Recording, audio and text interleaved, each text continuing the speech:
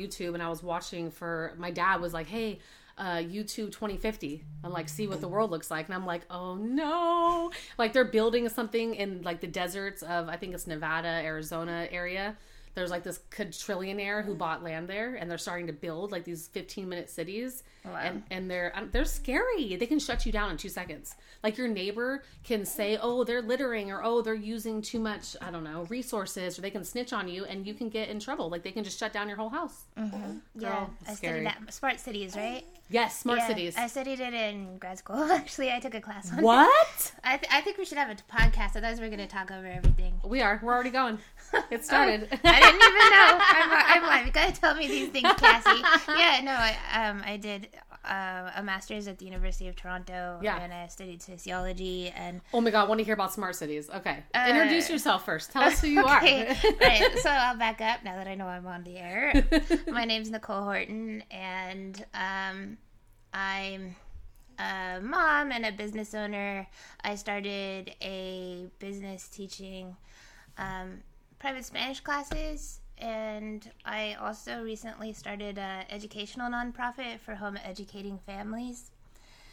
And academically, I did a master's at the University of Toronto in sociology. Cool. And I took some like sociology of criminology type courses, and so along that I was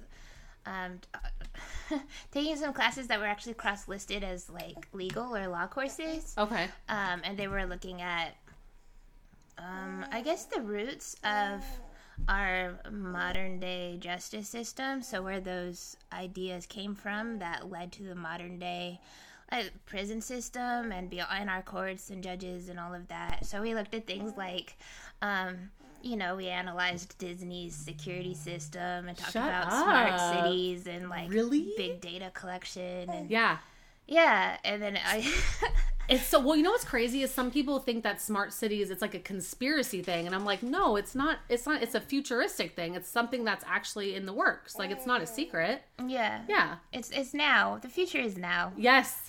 Yeah, technology has just jetted us right there. So, right. Yeah.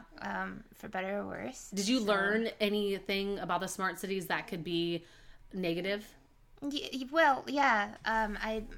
The sociology department's general at the University of Toronto, their orientation seemed to be towards concern about the power that comes with absolute data collection that's happening on such a multifaceted scale. But in smart cities specifically, it's so absolute. So, like, they were talking about how you could go for a jog, and as you ran down the street, like, the lights would sense you and turn on. So there's pros and cons to that, right? Like, there's a safety side. And in fact, there's been this conversation in this country that's been going on for years about this tension between safety and security and right to privacy, right? And safety and security seems to be winning out, and a cost to that is that all of this information about us is now available to corporations and the government and researchers. And so there was a sense of unease in my sociology department about like it's to the point where they have absolute data about you. Like, they know when you wake up, when you go to the store, where you go, when you go jogging, how often you exercise, like literally everything. When you're pooing, who you talk to, when your friends are doing all of those things, what your preferences are, when you crave things, like everything that, like, your concerns, if you Google them or talk about them, every little thing about you, they know. Yeah, and why does that concern people?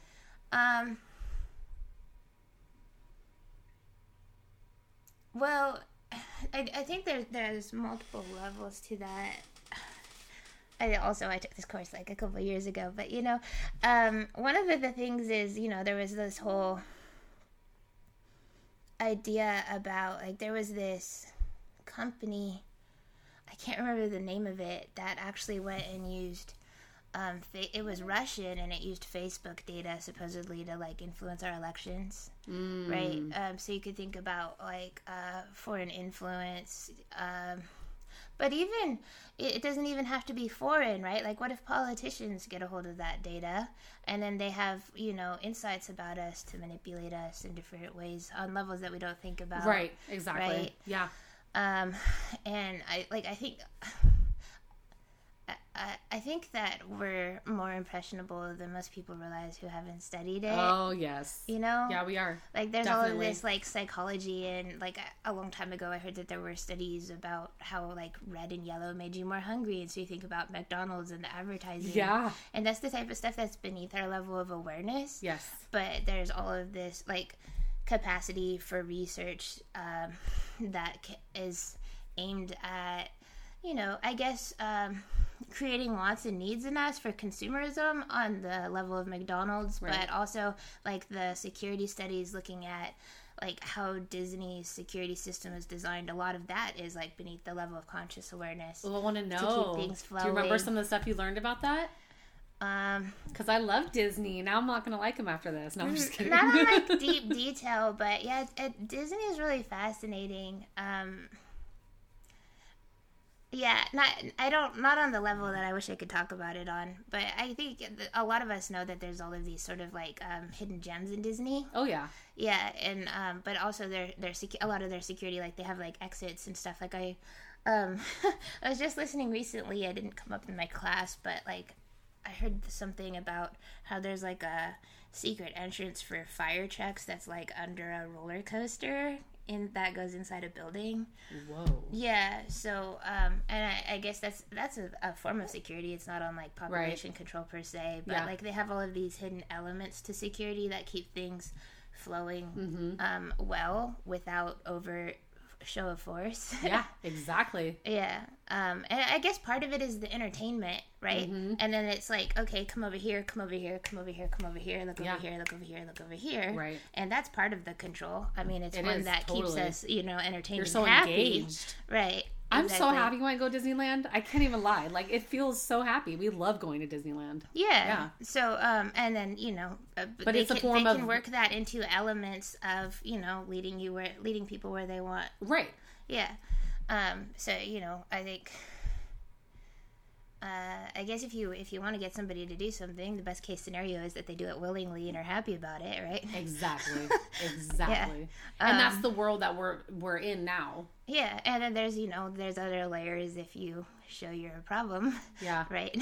Yeah. Yeah, but they try not to get it there in the first place. It reminds me of in Sun Tzu's The Art of War, there's a line that says something like that the apex of martial achievement is not to fight and win 1,000 battles. The apex of martial achievement is to win without fighting. So if you can get people willingly complying and enjoying girl, I got chills. Yeah. It's very interesting and fascinating stuff because I feel like a lot of people just typically say, oh, that's a conspiracy, and they throw it away, and they don't want to learn more about it, and they don't want to learn more about how they're so easily manipulated and controlled. Because I think for me, when COVID happened, it was like I always knew things were corrupt, but it was a huge exposure of how little control I actually have over my everyday life. Yeah, it's so complicated too, though, it's right? So complicated. On the other hand, like, we want society to run smoothly with as little violence as possible, right? Yep. And then again, I'd hope for most people. Exactly. So there's benefits to it. That's why it exists, right? Particularly from like the perspective of people management. You want things to go smoothly. Right. You don't want to have like altercations with people. Right. So it there's reasons for it. It makes sense on a level, but there's still this sort of like tension between, and this almost dystopian vibe that if you start to investigate it more fully, that you can start to get about it. And it's that tension again between like safety and security and privacy, right? Yeah. So it doesn't feel like like you said, we're very willingly. Like, I very willingly put all my information on social media because at this point it's just natural. It's like it's what I'm doing. And I'm sharing all my information. on a level it's willing to, but on another level it's also kind of just where we're at today, right? Yeah. Like, what if we get to a point where, like, all the cities are smart cities, you know, and, like, you have to live there to be able to get a job or something. Right. Right? Did you really opt into that, you know? And like, on what levels is that happening today? Because, like, a lot of moms who are starting their own businesses and podcasts and whatnot, you have to have an online presence anymore. You have to. That's what I learned. That's where the world is at. I was trying to be off social media completely, and then when I decided to redo my podcast, I'm like, I'm not going to have any, what am I going to do, knock on doors and say, hey, here's my business card, listen to my podcast, you know? So it's just not, I mean, you can call it a choice, but then there's these, I guess, invisible factors that lead you down a certain path, right? It's true. Yeah. It's very true.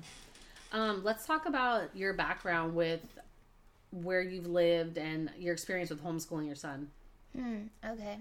Well, because homeschool is the new wave. Yeah. It's always been around, but it's more, there's so many more people doing it now and thriving in it and enjoying it. So if we're going to talk about homeschooling, I'm actually going to go back farther because back when nobody did it, I was actually homeschooled. So I'm a homeschool graduate myself. So that's where my homeschool... Were you homeschooled? Did you ever go to public school? Not until high school. Okay. Yeah. How cool. Was it a positive experience for you? It was complicated. I think that the majority of... homeschoolers back then were sort of like almost like religious separatists. Yes. Yeah. Yeah. And were you? Was your family? I was born into that. Yeah. And so there's things I don't agree with and things that I think benefited me, and I feel like, you know, now I can take those lessons and do better with them. Yeah. And so from high school, I transitioned to Delta College, which is a community college, for people who may be out of the area and not recognize that name. And wasn't really sure what I was doing in community college, so I think it was a good place to find my pathway. Yeah. I got into... even though I didn't have a whole lot of direction, I was a bit of a go-getter. So, like, I was on the college swim team, and I joined student government. That's so awesome. And through student government, I wound up going to Washington, D.C., where I was lobbying. I was sent as a representative to talk to Congressman McNerney to lobby on behalf of community college student interests. So were you against McNerney? No, I wasn't. I was just taking student requests that were voted on and asking them to pay attention to those issues. So I did an internship for Congressman Jerry McNerney. Did you really? Yes, I did. Wow. Because I was fascinated with politics. Okay. So I was answering calls when there was, back then, the debate was all about healthcare. What year was your internship? Okay, so I graduated in 2008, and I met Bobby when I was doing, January of 2010 is when I started.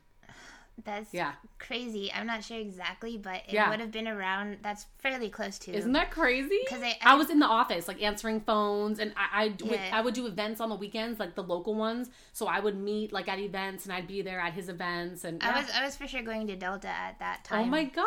Yeah, so I'm was not I. Sure what year exactly I was in DC, but that was pretty close. That is so crazy. Yeah. It was a great experience. I learned. I don't care what side of politics you're on, but I learned so much. I really enjoyed it a lot. Cool. Yeah, that's so funny. So sort of similar to my experience was I wasn't really focused so much on like the right and the left as opposed to just learning how to like lobby and present student issues. Yes. And then also so cool. Like while I was there, I was like, oh yeah, also I remembered, well, I don't it's not like I forgot, but I guess I didn't plan this out, but when I got there, I was like, oh yeah, my cousin lives in DC, and he's cool. He's a lawyer. He's cool. He's cool. He's a lawyer who represents like indigenous oil interests. Really? Yeah. That is super cool. His wife's really cool too. So at the time, she was leading meetings with a human rights organization called the One Campaign. Okay. Um, and so I went and I was like, hey, I'm in DC. And they're like, oh, we'll take you out to dinner. So over dinner, she's telling me about her work. And she said that, like, oh, man. Well, I don't even know what I could say about this because she basically had, like, a secret meeting with Secret people. So women, so like basically, there was like a human rights organization in Africa that was experiencing a lot of, I guess, persecution, and there were things like just really huge human rights concerns in their country, and they had to like sneak out of the country. Oh my God. In order to attend the meeting. Oh my God! And, how fascinating. Yeah, and she was telling me, and if they got caught trying to leave the country, they'd be put to death. And so she was like, if they're even alive right now, they're landing in DC as we speak to meet with us in the morning with Amnesty International. Wow. Yeah. And oh, I love that. So I was like mind blown. Well, yeah, right. You're young and impressionable, and it's like, whoa. It was the most excitement I'd ever had. For yeah. Sure. And then on top of that, she said, so if you're available, you can meet with us during our breakfast meeting. Did you get to go? So I got to go. Oh my God, that's so cool. And I was like, wow, I know what I want to do with my life. I was like, really? Was that like a light bulb moment? Oh man. I mean, I didn't wind up doing, well, it's funny how one thing leads to another, but like, so, it was a major pivot point in my journey. So I was like before that, I was like, I don't know, maybe I'll say psychology, maybe language. I'm not really sure. And people are like, sound why so that? much like, alike. I don't know, because it's interesting. Yeah. And then this was like really like meaningful, the work she was doing. Yes. And I was like, what's a good degree for this? And she told me sociology. So I went home and was like, that's it. I'm going to do sociology. That is so cool. Yeah, and so then I got into later. Well, yeah, and so actually, then I got pregnant with my son, and went through some hard times. Became a single mom when my son was 10 months old. Applied to UCSD anyways. Got in. So cool. Then started at UC San Diego for sociology when he was 1.5. I didn't have any family over there, so. How'd you make it work? Was there resources? Yeah. So one of the things I looked at when I was applying to universities was I was like, okay, I'm definitely going to need family housing. Yep. And I need somewhere to send my son. So I found that some of the universities had early childhood education centers, and UCSD was one of them. How cool. So UCSD had this, they called it the ECEC, the Early Childhood Education Center. So the ECEC was right in family housing. Oh my God, I love that. Yeah, and then like there was a shuttle that would take me to campus. Actually, I what? So I wound up not using it because I just like ride my bike there. But yeah. Anyways, it was the way that was set up. That's a pretty supportive like environment to go to college. Yeah. Yeah. So I mean, it was still pretty like most people don't do it. Like yeah. Right. But I made it happen, and I had like I graduated with straight A's in my sociology degree. Actually, so UC San Diego has a 6-college system, and the college I applied to within that required you to learn a foreign language because I was really interested in international issues. Oh my gosh. And that's so neat. But I saved my language learning classes for sort of like later, and then I thought that I could just I'd taken Spanish before, but I thought that I could just kind of enroll at Spanish 1 and get an easy A.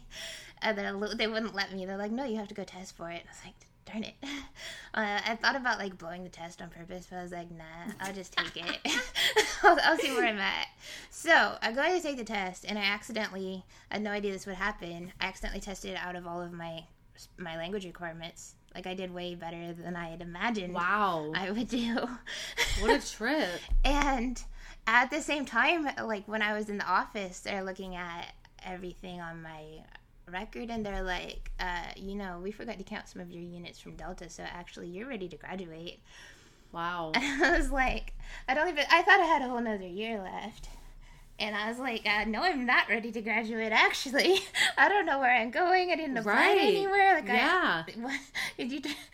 Yeah, so I was like, all right, I'm going to double major. And it was like, well, apparently I'm good at language. Is that what you ended up double majoring in? So I double majored in language studies. Oh, that's so cool. And I'd always kind of wanted to study abroad and speak Spanish. And so I became the first person in my program to study abroad with a dependent. Where'd you go? As son was 3.5, we went and spent 6.5 months in Buenos Aires, Argentina. Oh my God. With your son. With my 3.5-year-old. Oh my God. That's so cool. Yeah. Tell us about that. That's so fascinating to me. Well, so in Argentina, they start kindergarten at 3. So he was able to enroll in a local kindergarten. Oh my God. How cool. So I think, everything that I really struggled for in my 20s, my son got before the age of 10. Yeah, right? Like, he studied abroad at 3. Yeah, that's so cool. He went in, I was taking child language acquisition courses at UCSD, and one time they invited him, so he came and talked to a whole form of 250 students, and he was 3, My God. This kid is living the college life at 3. I don't know. In another country. Yeah. Well, so right cool. At UCSD and studying abroad, and and it was pretty cool. I learned a lot about the economic cycles that cyclically occur across Latin America. This so interesting to me. Can you share whatever you're willing to share about it? Yeah. Well, basically there's this pattern. I can speak to it more specifically in Argentina because while I have a broader understanding that this occurs in across from South America through Mexico, or not, maybe Central America, but Mexico is a little different. But basically, what the take that I was reading and learning about in my classes was that since it's a cycle, you could start at different points at it. So let's start with economic downturn. We know that, I think we all generally know that there's cycles of crashes that occur. Venezuela's been having real issues. Right. Yeah. And so looking at a point where Venezuela is now, where things are really, really bad, and people are just what was once the middle class is just struggling to survive. Right. People are dying on the streets of hunger. There's increased crime. And what happened to their economy? So I'm getting there. So it says it's a cycle. It's I'm going to start with a typical response to that. Okay. So I guess before that, when things are not quite as bad, also, what I studied wasn't Venezuela in particular, but rather this dynamic that occurs. Yes, the cycle. So, the typical pattern is that, maybe before things get that bad, that they're more at a level where everybody's just kind of unhappy because there's an economic slump, but it's not as severe yet. Right. So, and since these cycles occur within maybe around 10 years or something, at the point where it's not that bad, people remember when things are pretty good. The middle class a few years ago was able to go on holiday, Right. and, enjoy perks of a middle class life. And then, all of a sudden they can't afford things and it's really hard and they're struggling to make it. And there's this sense that the right politician can come in and make things better. And most of these people aren't, economics majors. Exactly. So, they're just voting for, a lot of people want to vote for a person who's going to tell them they're going to make their lives better, right? Of course. And so they vote in a person that says, okay, we're going to increase the minimum wage and we're going to, give better retirement benefits and, subsidize food costs and all this stuff. So that's who they elect in. He usually embraces populist policies, and increases social safety nets and the minimum wage. But the problem is that often there's not the bank reserves for that. So how they do it is they end up printing money. Sounds not unlike some of the things we've been seeing in the U.S. recently. Exactly. Right. And so that makes things better in the short run, but then it catches up with them because it leads to bigger debt. Exactly. Right? Yep. So it's only a matter of time before more severe crisis hits. Yep. And so yeah, then you start in Latin America. We've seen things like real low lows, like the crash that Venezuela's going on into right now.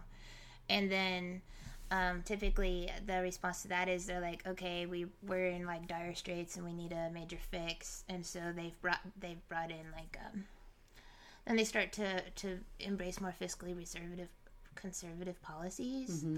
And then the people really feel the pinch. Yeah, and things get worse for a while, but then they can start to build up their reserves. Right. And then things start to get better. So Venezuela is at rock bottom. Venezuela's at rock bottom. Right. Yeah. And but when I went to Argentina in 2014, they had like debt, but it wasn't. I think maybe they were on the upswing. They had,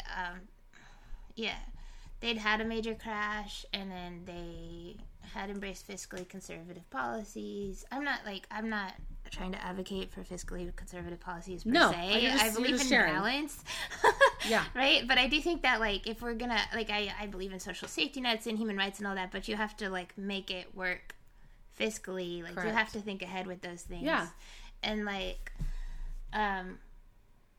otherwise it's unsustainable, which we've seen time and time again with the cycles in Latin America. And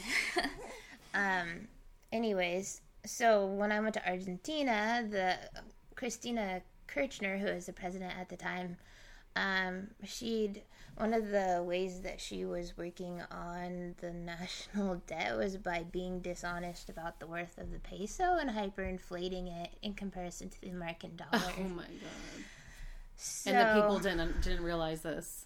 The people did realize it, and having lived through crashes, they didn't really they didn't trust the economy or the Argentine dollar. So they were actually desperate to get a hold of foreign dollars, but the government didn't want that. So, like, for the government had like a law that you could only have a savings of $200 American, and you had to have special written permission from the government to have that. Wow. Yeah. And that's when you were there. And I didn't know it before I went there. Like, it was this whole quagmire, and I'm like, here I'm on like. Yeah, I'm on like student funds as a single parent, which actually, a side story, I had less than your typical single student because, so the UC system is actually discriminatory against parents, so I wasn't able to go on a UC study abroad program because they wouldn't allow dependents. So I had to go outside of that. So my study abroad program actually came from the University of Rochester in New York. Oh, that just makes me roll my eyes. Like, I can't. Yeah. The not supporting. Yeah. So it was a bit ironic because like I had, as a UCSD student, right, I had grants and scholarships on the basis of being a single parent. Right. That I suddenly couldn't access because I temporarily lost UC status and the funding that came with it in order to be able to study abroad. That is crazy. Yeah, so I did it with less support and less resources than an individual student. Wow. And like I wasn't allowed to, like everybody else stayed with like host families. I wasn't allowed to stay with a host family or be in like a dorm. I had to find my own housing because of my dependent. Oh my gosh. And I had to have a school. I had to find a school for my son. So I had a lot more challenges, but I did great. I got like straight A's. I cool. Did sports on the side. I solved this. I ended up having to in order to get a reasonable rate on rent, I had to pay in American dollars, which I couldn't get in Argentina. So I figured out I had to go over to Uruguay every month so I could get money to pay my rent. And how far was that for you? The shortest way was like about a 20-minute taxi drive to the dock, and then I had to take an hour-and-a-half ferry. What? That is wild. But it was it's worth it, right? Super beautiful, and Uruguay was a lot of fun. That's cool. So I'm like, all right, well, I forced vacation once a month. I'd go on the weekends, and all the stores would be shut down, but like they'd have like concerts in the park, and they'd have, festivals in the cool. streets, and yeah. So did you fine tune your Spanish when you were there? Was that the whole purpose? Yeah. Yeah. Okay. I was, by the end of it, people were like, they're like, I can tell you're not from Argentina. Where are you from? Uruguay? And I'm like, That they're is like so funny. guessing I'm from the region. Like, they're not like, oh, are you an English speaker? Like, are you from America? So like, no, they were asking cool. me if I was from a country in South America. That is really neat. Yeah, so I was like, okay, my Spanish is getting there, And then I came back and I was speaking, like, but the dialects of Spanish are so different. Right. So I came back speaking, like, near Argentine Spanish. Right. And the Mexicans are like, what? What are you saying? I don't understand you. Oh, that's crazy. So I What a feel trip. like, feeling pretty fluent to, like, I don't know, feeling clunky in my Spanish again. And then I had to, like, re-navigate that. But it was, like, a step up. So the cross from Argentine Spanish to, like, Mexican Spanish was a lot easier than learning a whole new language. Yeah. Yeah, like, the grammar and stuff is similar. I mean, there's significant differences. But... Right. So we talked about Spanish-speaking students in the public school system and challenges that they've had. Yeah. Will you share a little bit on that? Because I thought that was really interesting. Are you talking about, like, native Spanish-speaking students? Mm-hmm. Yeah. Yeah. So they're... And how they're labeled in the public school system here. Oh, okay. I know what you're talking about. Because there's different levels to this. And I was going remember we somewhere talked else about at first, it. but This now at I know what you're Starbucks. talking about. Yeah. So,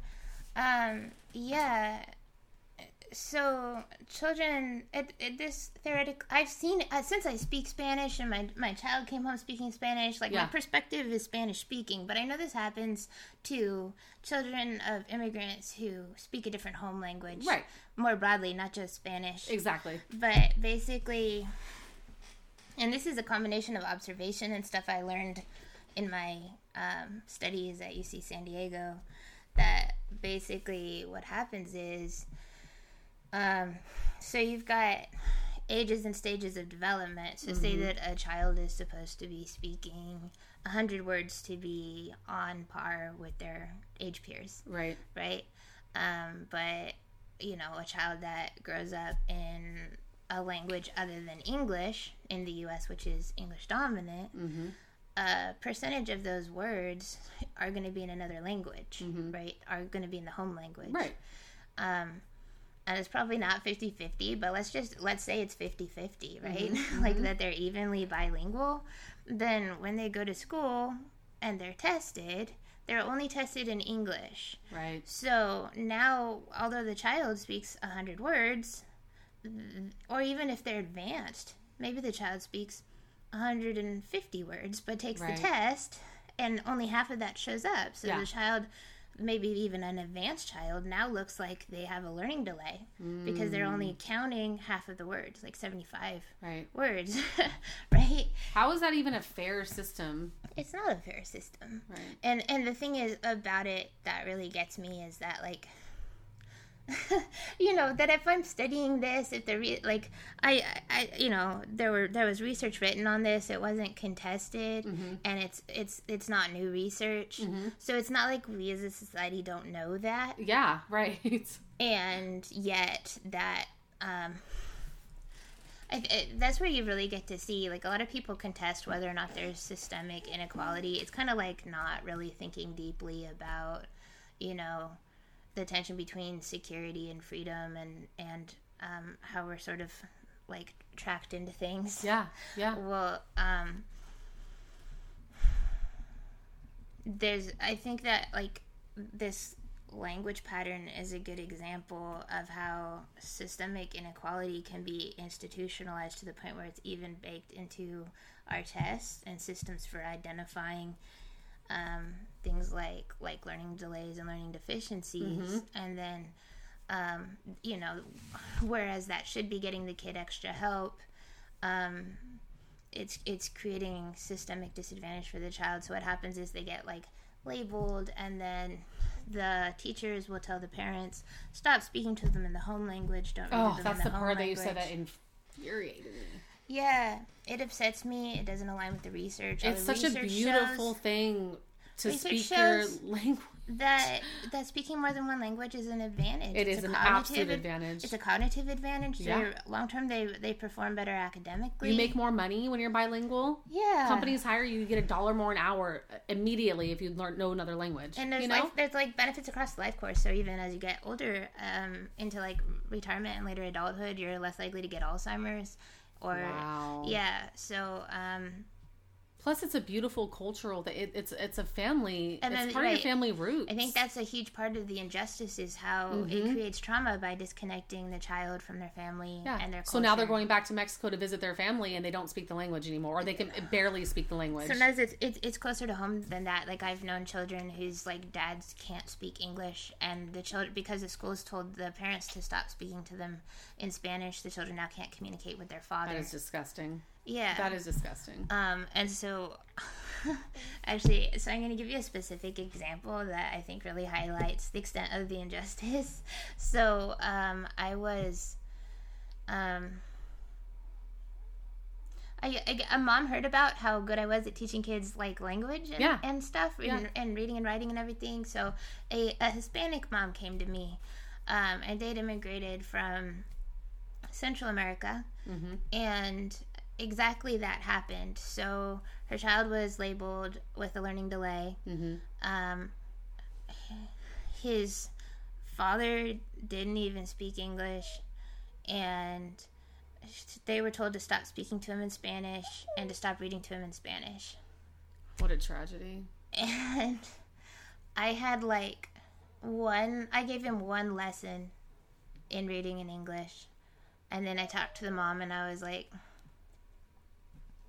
okay, I explained, I'm not saying that bilingual kids can't have learning delays, but that the system is rigged against them. Right. To where, they're systematically being overdiagnosed with learning delays. And studies show, despite what the teachers are saying and the school is saying, I don't think that teachers are trying to be evil. They're no, they're just following the system. Yeah. But, despite, the misinformation that's coming from the schools, I'm don't stop speaking to them in Spanish. Don't stop reading to them in Spanish. Just read to them. So, a huge factor in your child's ability to start reading is how much your child was read to. Yeah. And that it doesn't have to be in English. If your child is consistently read to in another language, they're more likely to start reading in English earlier. Right. And I was also I showed her how I was working with her child in English on reading, and I only gave her one lesson, and then she didn't continue with lessons, but then she messaged me a week later, and she's like, I just need to tell you my child has had a breakthrough. So we went home, and I started reading to him in Spanish, and he was watching me read to him, and he just started reading in Spanish organically from watching his mom read to him. Right. And then the next week, he made the crossover and started reading in English. Now, what really gives me chills about this is what if she never met with me and she listened to this school at the point where that child was about to have a breakthrough in reading in Spanish and English? Shut him down. How, maybe it would have been years before he started reading in English, and then how academically behind would he be? You know what I mean? And how emotionally messed up and traumatized would he be that he now can't communicate with his father? That's right. And how he internalizes those messages about himself, about that he's just slow and incapable. Yeah. And how his family will look at him and treat him because of that. Right. You know what I mean? Yeah. Yeah. So I don't understand. My husband comes from, his grandmother speaks Spanish, and she didn't teach Spanish to any of the family. They didn't grow up. She married a white man, and she didn't speak as much. She still can speak Spanish, but I guess I've always seen it as a positive to know another language. We also have to understand that we're living in a different world. I mean, there's some of the same old tensions, but a generation ago, the level of discrimination against people of color was much more palpable. Yes. Yeah. And so it was a survival strategy that those who could would pass as white. That's so tragic. So that's so sad. People coming over with a home language would look at that as something that was going to disadvantage their they'd kids. stand out, and they would stand out. Yeah, they get bullied and all these things. Well, the nasty terminology you'll hear is, you shouldn't be coming to America if you can't speak English. And it's oh no, your ignorance is disgusting. Yeah, it's really sad. It is.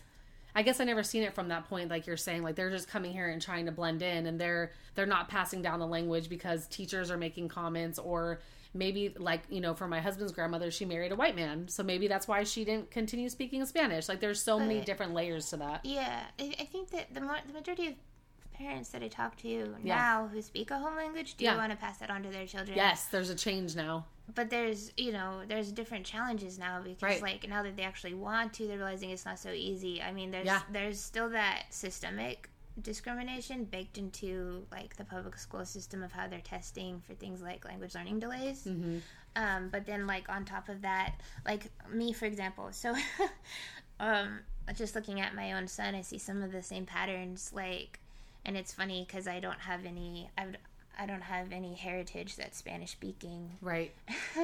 And so to still see how some of this affected me and my son, even though that wasn't the heritage I was born into, is really interesting. I think so like in 6 months, my son went from monolingual English, only speaking English, knowing no Spanish, to completely forgetting English and only speaking Spanish. And what you talked about before is that before they're 5, that happens very easily for them, right? Yeah. Wasn't that what you explained? Yeah. Yeah, because for an adult, that's not going to happen that quickly.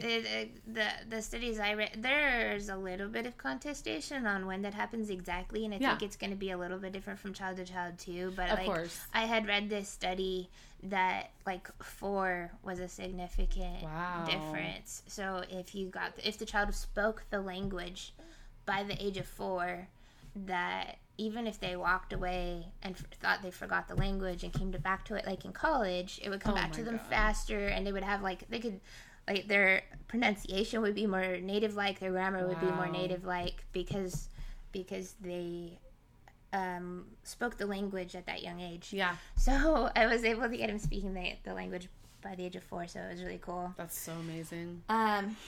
Yeah, and he had previously spoke English too, so he was able to, his English came back really fast. It only took him a week, actually. Like the first day back, he couldn't. It was really frustrating to him. Like he missed his friends a lot, and he couldn't communicate with them. That is such a trip. Yeah, and then, but like by the end of the week, it was like we ran into someone in the grocery store from South America, and in Spanish, they're like, to my son, they're like, "Oh, so you speak Spanish?" And my son was like, "No." Oh. I had like refused to speak it, but even his no was like such an Argentine accent, you know. And he rejected it, and it was like, you know, I tried to get his teachers to speak it. I wanted to speak with him. It was important to me that he kept up with it, but like he was having, I think, strong reverse culture shock. Really? Yeah. And you know, like my teacher told me that like when she tried to speak to him in Spanish, he'd burst into tears, or he'd be like, "Don't talk to me like that." So it was like, you know, his emotional health mattered more to me, so I let it go for a bit. Until I started homeschooling him, and you asked me to touch on like places we live. So so we lived in started out in Northern California. We moved to UCSD when he was 1.5, San Diego. Then when he was 3.5, we moved to Argentina. He turned 4 there in November. We moved back New Year's Day to San Diego. I finished up my degrees, and then I got a job in Texas for a few years. And then I got into grad school in Canada. So we lived in Canada for a year and a half. So cool. Yeah. So single moms, you can do it. Right. Totally. I know that's the message that you really want, like, women to understand that. Yeah. Like there's, I think there were so many people that were saying, "Oh, you shouldn't do this. You can't do this. It's a bad idea." Oh, I bet you got a lot of backlash. Yeah, from everyone, even from the University of UCSD. I mean, clearly, like they wouldn't even let me retain my UC status when I went to study abroad. That's how unsupportive they were. Yeah. Very strange. And I kicked butt at it. You know, I went and got straight A's, and my kid did well, and he was happy, and you know, we did sports on the side. It was amazing. It was a beautiful experience. Yeah, you really light up when you talk about it. Yeah. Yeah. I love travel. It does make me light up. And I guess it was I knew it was going to be hard, but I also knew it was going to be really empowering, and it really was. Like, there were so many times that I used that as a reference point in my life. Like, I'm like, okay, if I can, like, when I was in Texas, I went to, like, use the public transportation system. Yeah. And my cousin was like, that's kind of wild. You sure you want to do that? I'm like, hey, it's in English. Like, I did this in South America in a foreign language. Like, yeah. Yes. So cool. Absolutely can do this here, you know? And, like, everything as, like, when I was traveling in other places, like, you know, like when I went back to DC or, you know, Canada or whatever, I'm like, hey, you know, it's in English. It's not South America. My son's not 1.5, you know? Right. like, this is easy for me. Right. I know I can do it because look what I did. Yeah. Yeah. So it was really empowering, and my son and I both became fluent in Spanish, and that was so huge, I think. Yeah. Yeah. So what was Canada like? Well, for me, it was so the University of Toronto is really prestigious for grad schools in sociology, so it was really hectic because I was just you know, eating, breathing, and sleeping sociology. That's so cool. But how long were you there? 1.5 years. Okay. So it's kind of stressful for me, but that was a product of, you know, being in an intense program of study. Yeah, and having a child. Yeah. Yeah, that's a lot. Who, you know, at the same time was getting bullied in the Canadian public school system, so then I had to pull him out in homeschooling. What was he being bullied about? It's a good question because I wasn't there, but, like, he told me things like that. Okay, so you know, it's funny because, like, Tristan graduated kindergarten at 4 in Argentina, and then he came back in California, wouldn't let him start till 6 because when his birthday was. Mm-hmm. So here in this state, if your birthday's towards the end of the year, then they hold you back a grade, which isn't even it's not even universally true in the States. It's like a California thing. It is. So it gets weird when you try to travel and reintegrate them into public schools in different places. Well, he's probably way ahead of the game. Well, just out of sync, right? Yeah, totally out of sync. Yeah, and then, so he went from being, like, the oldest kid in his grade to, because that was also true in Texas, and then we moved to Canada, and also there's such rigidity in the systems, like, they won't actually, like, okay, you were in this grade in this other place, so we'll just put you in that grade. They're like, no, over here, you're in this grade. Yeah. We don't care, like, it's not at all child-centric or, you know, focused on where they're really at. And so they bumped him up a grade, which I think that he could have handled if he'd been properly prepped for it. Like, I think his school, he was in a gifted program in Texas, and I think they were preparing him to skip a grade. But they weren't just going to throw him into the other grade. They were going to make sure he was prepared first. Right. So here we had this, like, whole international move, and they just throw him into a grade ahead. And then it's a mixed classroom. So they also have... So they threw him into the grade ahead, so he's now the youngest in his grade. Right. And then they have a grade above it there, too. Yeah. That's very challenging. Yeah. While going through, like, culture shock and everything, right? Right. Right. And, so, then there were, like, I guess, these, like, groups of older boys that would follow him around at recess and, like, touch his hair and stuff. And, like, the more he got upset about it, the more they'd, like, see it as, you know, gratification to pick on him. Yeah, and like one time he told me, actually, and I just said to the teacher, I was like, hey, so my son said this is happening, and her response was like, oh yeah, I can verify that's happening. Not like, oh yeah, I saw that, so this is what I did to stop it. I can verify that's just like, oh yes, I've seen that, right? Like, she saw it and she just let it happen. Dismissed it. Mm-hmm. Right. And then, like, then he told me that that same group of boys, they told him that if he didn't wrestle them, that they'd make him wrestle them. Oh, wow. And I'm like, how is this going on the playground with the teachers around? I'm like, where were the teachers? He's like, a teacher saw it. I was like, what? So that's wild. I go talk to the principal, and the principal calls him a liar. So she, like, literally, she was like, I'm just going to say that didn't happen. So I was like, I'm just going to say we're homeschooling. Yeah, good for you. And then she tried to backtrack, and I'm like, no, I don't think so, because, like, the trust is gone. Yep. Like, you're not going to protect my child. Situation. Right. You're not protecting them. Like, this could really mess him up for life. So, yeah. Because that's major trauma. and I'm not going to leave him in that situation. No, absolutely not. So actually, then I went home, and I like, because there were times when I wanted to go to school as a kid, and I wasn't allowed to, so I didn't want to be that way. So I was just like, look, I just had a heart with my son, and I was like, look, I believe you, and it's not okay what's happening at school, and I can't solve your problems while you're at school. So I'm going to give you a choice. Yeah. You can go there, and I can't fix the situation for you, or I can homeschool you. And he chose to homeschool. Good. Poor thing. That's sad. Yeah. You know, we love our babies. We don't want him to go through anything. No. But he's done really well homeschooling, and I think also it turned out to be, I think the older they get, the more that they need more, like, consistency with the educational path anyways. Yeah.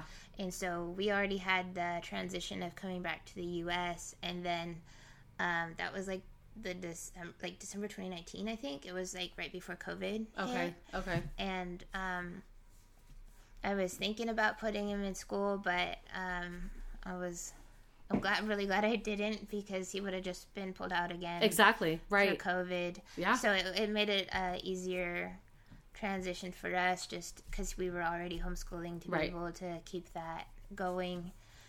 And then, you know, so I came back to my hometown, but I'd lived away for 7 years. Right. And so, like, all my friends and stuff had moved away. So it was this weird, just thinking from a cultural perspective, it was a weird duality of being, like, you know, born and raised here, but also feeling like a foreigner. Yeah. Yes.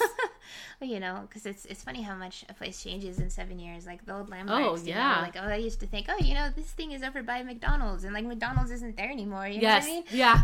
Yeah. And, no, this area changed a lot. Yeah.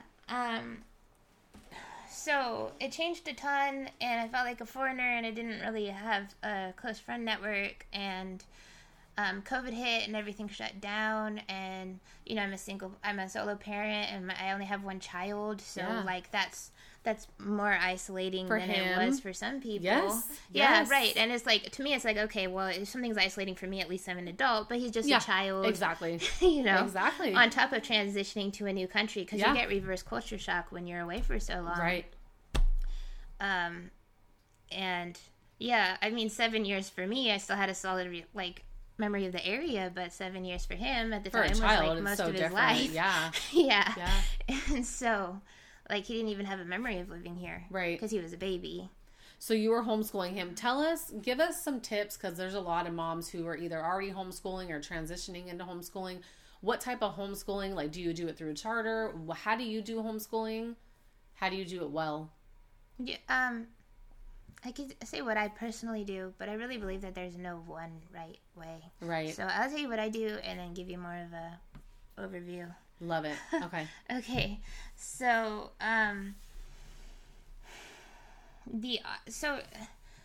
most people don't know. Most people don't know that, like, homeschooling in California is more of an informal term.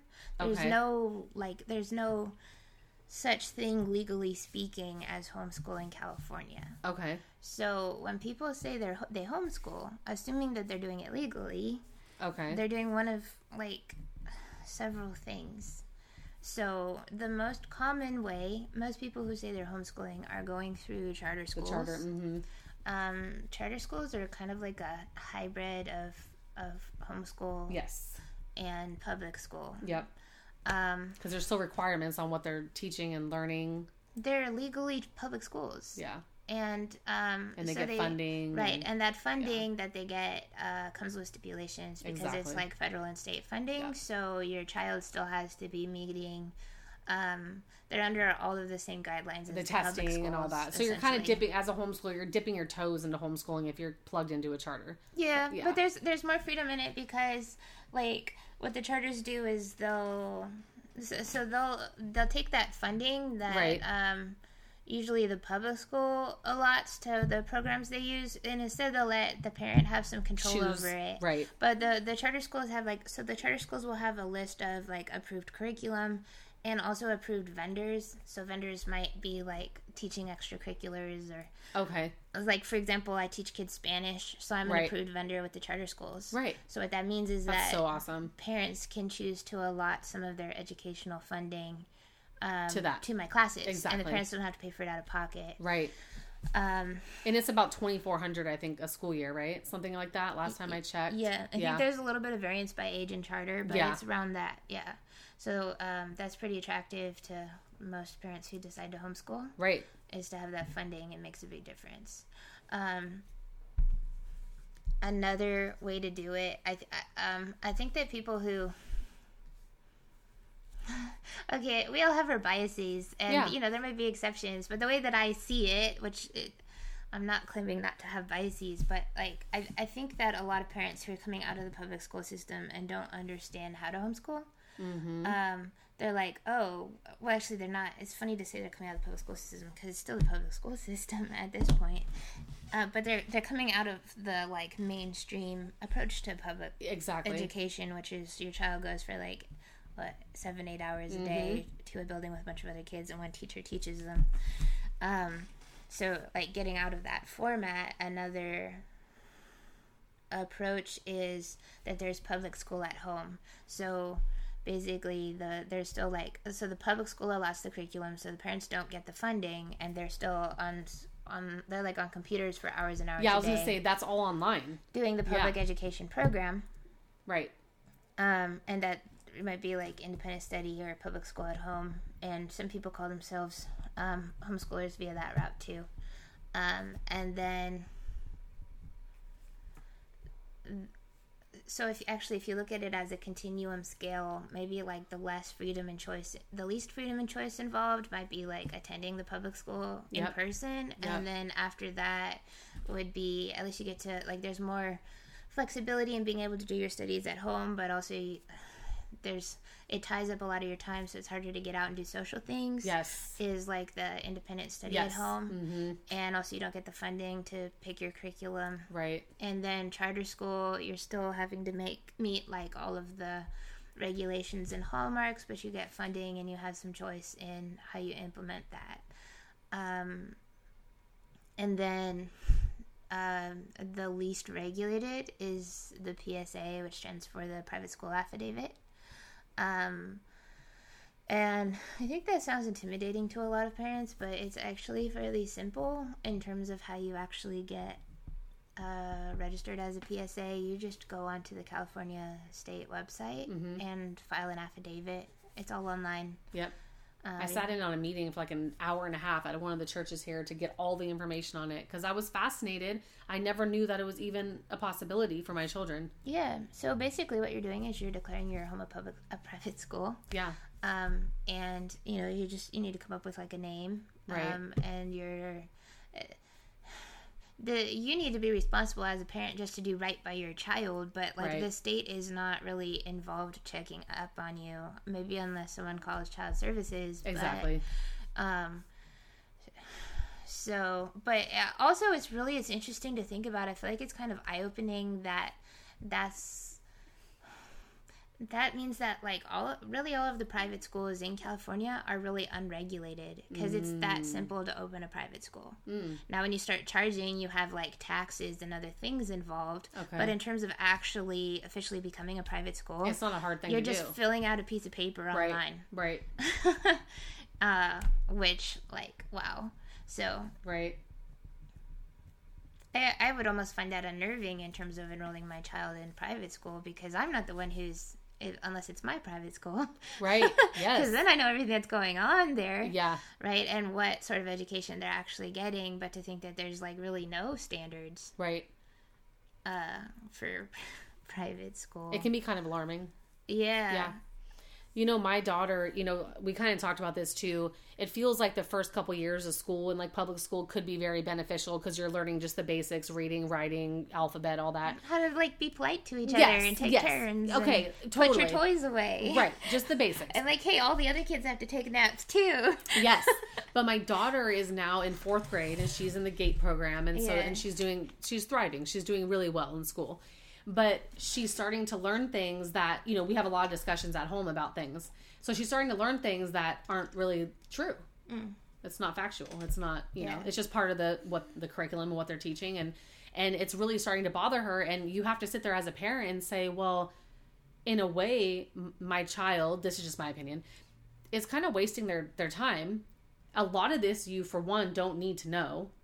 A lot of the time is spent with the teacher having to help other students constantly. It's kind of it's almost like a glorified babysitter sometimes. No, absolutely it is. Yeah, and I hate to say that because my kids go to public school. I sound like a hypocritical, very hypocritical. But that is how I'm starting to view it. It's a government establishment. It's not, we have no say in what goes on there. My children both take cell phones to school because my kids have been sick at school and they've not let them call me, depending on the teacher, who they are. And I almost pulled them out when that happened. I was really close to pulling them out, but I just go marching in there and, you know, just let them know who I am. Like, I'm not going to play around. Like, you just know that Amelia and Addie's mom is batshit crazy. And if something happens to my children here, like, it's not going to be good. And I've had to check teachers, but it makes me really sad because I don't feel like I'm doing my best as a parent right now because I send them every day to school. And I don't even necessarily agree now at 4th grade with what Amelia is being taught and what she's learning. And it's hard for me because I appreciate teachers and I love teachers and I know they're doing their best, but even teachers don't agree with a lot of the stuff that they have to do in the schools. Right. That's true. Like that's a bureaucracy, right? Yes. Even a teacher could disagree with, like 100%. Like me, if I went in and taught in the public school in Spanish, for example, I don't know if I would be forced to tell children who are misdiagnosed with learning delays that they shouldn't be speaking Spanish at home, right? Right. Even though I know that that's absolutely an injustice. Yes, but then it's like, that. This is my job. I'm going to lose my job if I don't do this. Yeah. Yeah. And, so it's complicated. I was going to say, so though, like, some kids do really well in school, and it's a great... It works for some kids, and I think it depends on a lot of things. Like, there's dynamics that are extremely different from school to school and from teacher to teacher. Amen and from to kid that. kid, Yes. and classroom to classroom. And I just wanted to tell you that, like, mom guilt is real, and I don't know a single excellent mom who doesn't consistently doubt herself. Right. Oh, yeah. Oh, girl, that's me. Homeschool moms, too. Yeah. Oh, I bet. I can't even imagine that pressure of feeling maybe like, oh, are we behind on something, or am I not pouring enough in? I can't even imagine that stress. And that's why I haven't made the leap, but I felt on my heart for years that my kids need to be homeschooled. But it's just such a responsibility. It truly is a lot. Yeah. You know? Yeah. I think with the mom guilt, we just have to have a healthy balance, because I think that, like, part of the fact, like, I think that there's something intrinsic to being a good mom that makes us care enough to constantly question whether we're doing it right. Yes. But it's got to be, like, we got to keep that to, like, a healthy level. Yeah. Yeah. Totally. Yeah. I think the important thing is having open communication with your children and allowing them to express themselves, even if they're wrong. It's so huge. And then huge. And then in that classroom environment where they're really trained to, like, go sit down and shut up, it's like that's like there's another tension there between, I know, like, helping your child to develop as a whole human being with a voice and self-respect, and not suppression, who thinks critically, but at the same time is able to navigate the system, where in order to get by, there's times where they have to, like, sit down and shut up. Yeah. Yeah. You know? I don't feel like public school systems teach the basics of like, even critical thinking. I don't feel like they I feel like my son would probably have a hard time going to public school. He'd have to dummy down. He'd have to dummy down and be quiet. I've taught him to embrace critical thinking, and also he's, like, traveled the world, and if he heard some sort of, like, something untrue about another country, he'd be like, "That's not true." Yes, I was there. Yeah, and he could know more about a topic than his teacher knows. Right, you know? And, like, I mean, especially in sociology, because he's had to deal with me for a mom, and he was, like, attending my classes at 3. So I'm like UCSD and University of Toronto, and you definitely have a fascinating range of expertise and knowledge and experience. Yeah, and he's like constantly getting that from me. He's constantly getting that, and that's a beautiful thing. So, right, but I don't think he'd mesh very well trying to put him back in public school. Absolutely not. I think he'd fit in college, though. Right, yes. Yeah. Totally. Which there's life after high school, so it'd be okay. Yeah. I love that. That's cool. Do you, let's see. What else did we say we wanted to talk about? So obviously you do the private school affidavit. That's how you're not plugged into a charter. Correct. I do the PSA. So it's, sometimes I've rethought that because I don't get the funding. That's hard. What motivated me? Well, it's also my comfort zone because my mom did PSA when I was growing up. Yeah.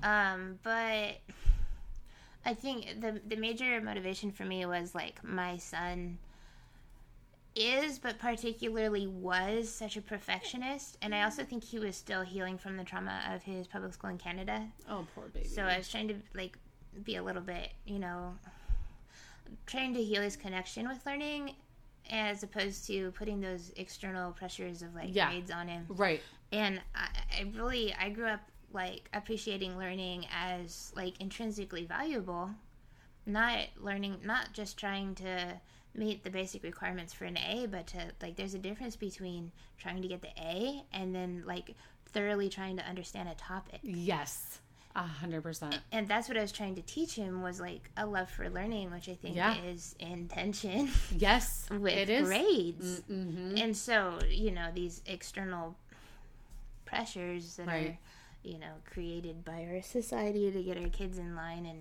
in step with the masses, I guess. So how does a homeschool child graduate like from high school? Yeah. Do they get a GED, or how does that work? It really depends on your goals. Mm-hmm. And me coming from university, I'd like to if he like was really passionate about, I want to go into this trade, then I would totally support him in that. But he wants to go to university for robotics. Heck yeah, that's cool. Hey, that's the wave that's coming. I'm still I'm sort of in the process. Like I want to do interviews like this with homeschoolers who have graduated their high schoolers through PSA and send them off to universities, and I'm working on lining those up. But that's so cool. One thing that I know works, because I've done it myself, is like to go through the whole community college route to university, right? Like I know because I was there. It's cheaper. That you have to explore what you want. Well, if he knows what he wants, it's a little bit different. But community college is a great place to explore what you're interested in. I didn't know, and Same. I heard that I read that the average college student changes their major 7 times, which is like at university totally. That's crazy expensive. Yes. And at Delta, at like a community college, you can dabble. Exactly. Less, totally. Yeah, so how do you know how young you can be to go to community college? And it depends on the college. They'll have different requirements, but I know that as the PSA route, I am his school. Okay. So for a child to go, or typically it's high school, like a high schooler to do dual enrollment. Yeah.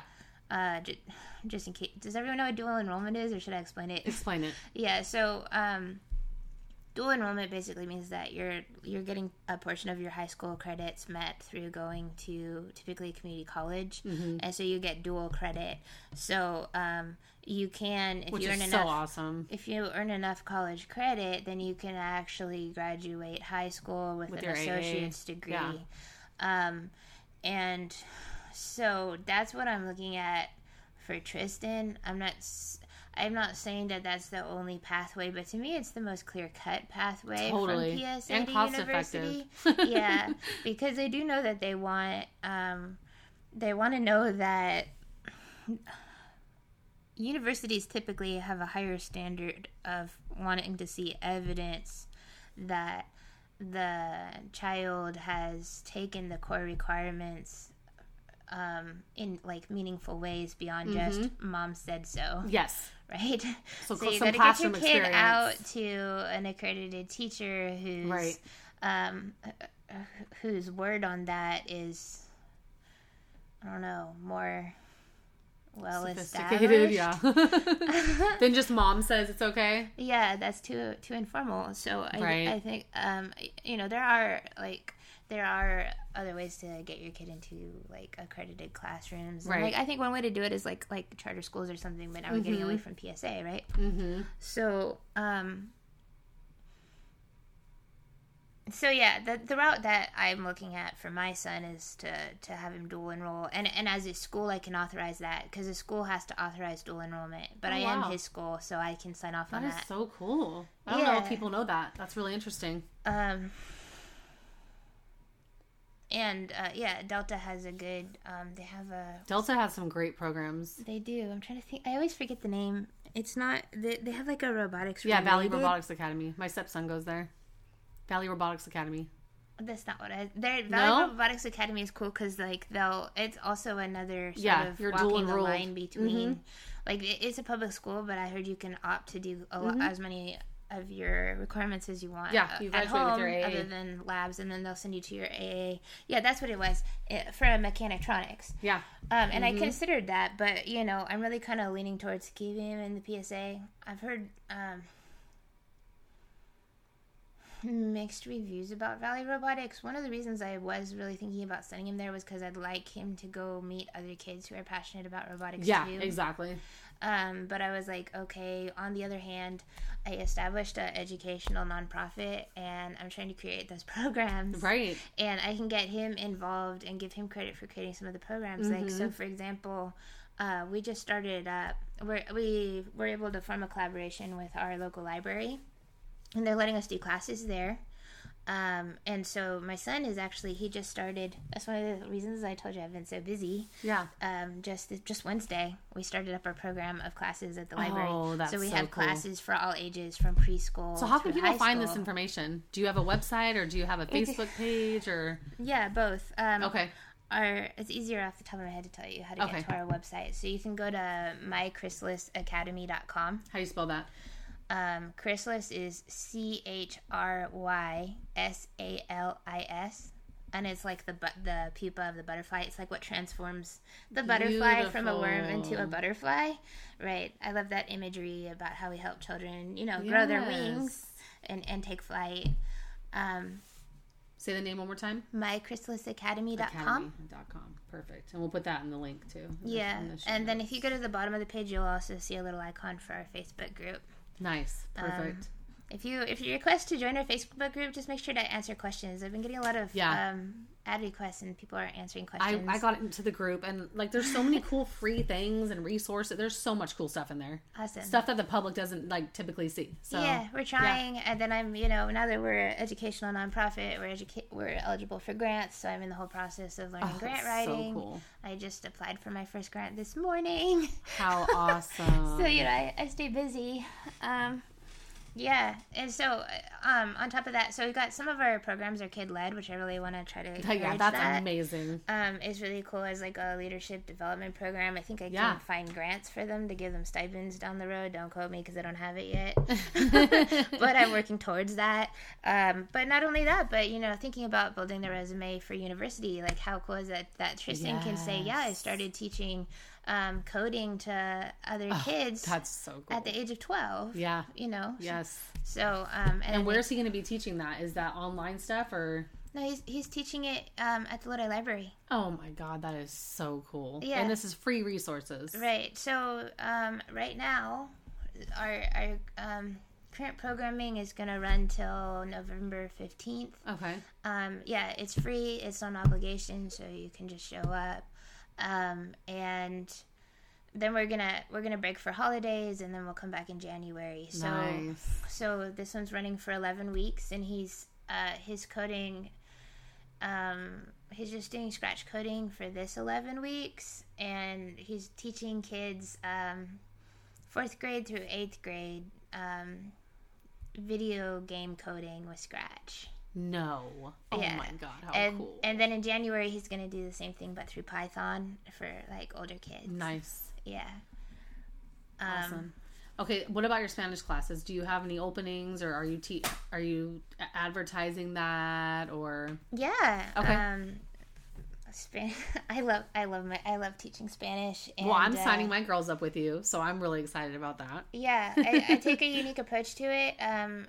That comes from my child language classes I took at UCSD and living in other countries and with a young child, and then learning about what it takes to help him keep his fluency. Yeah. Like what I really came to believe is that children need other children to play with in Spanish. So for kids, we take a play-based approach, and we have one of the benefits of having a child while studying abroad. People don't realize there are benefits, but there are. Like I was able to learn, playground rhymes and things while we were, in in Spanish. Argentina or in Mexico. Yes. Or, like native games. Oh my gosh, how cool. That kids teach each other on the playgrounds. And so, whereas like the public school, who, first of all, waits too late anyways, because foreign language isn't required until high school. Yeah, exactly. Whereas, at 3.5, my son became fluent in less than 6 months. Right. So anyways, and then the other thing we do is instead of like drilling through worksheets, we drill through gameplay. So we get our repetition in, but through, more rich, enjoyable experiences.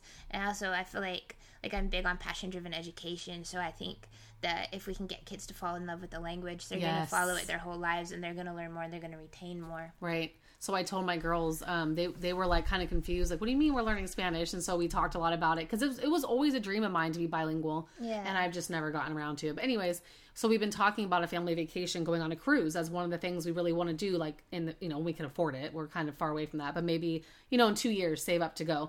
And I tell them, like, the first cruise I want to do is to Mexico. And so I told the girls, imagine we take our little cruise and we get off in Mexico, and you can speak the language and you can order our food, and me and Dad can like depend on you guys to talk to the people. And so that really got them get much more out of the experience. Yes, it really sparked oh wow, that's kind of cool. It got them really excited. Something to look forward to. Speaking of, it might also motivate your girls to know, like, my son and I have a travel channel, and we have like videos of like what? Yeah, like we went and toured the pyramids and like cute.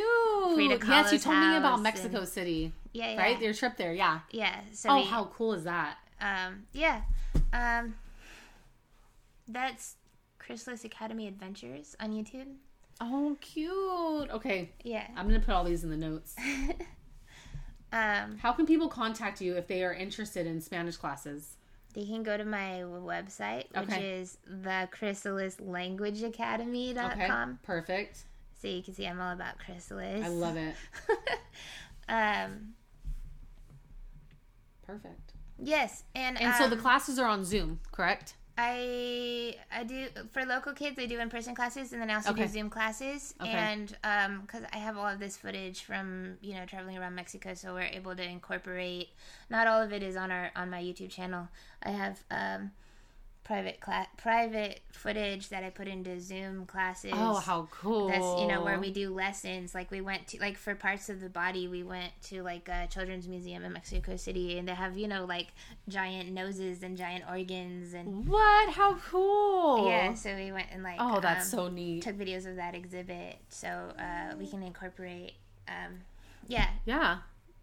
incorporate like tours. That's really interesting. Around Mexico City into my classes. It's my fun. Kids are going to be like, let's go to Mexico City, Mom. Yeah.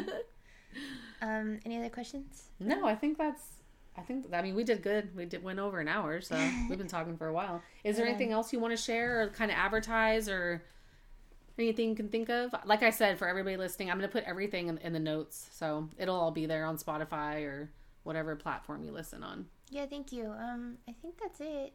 It was fun. It's fun talking to you. Oh, thanks. You're interesting. I love learning from you.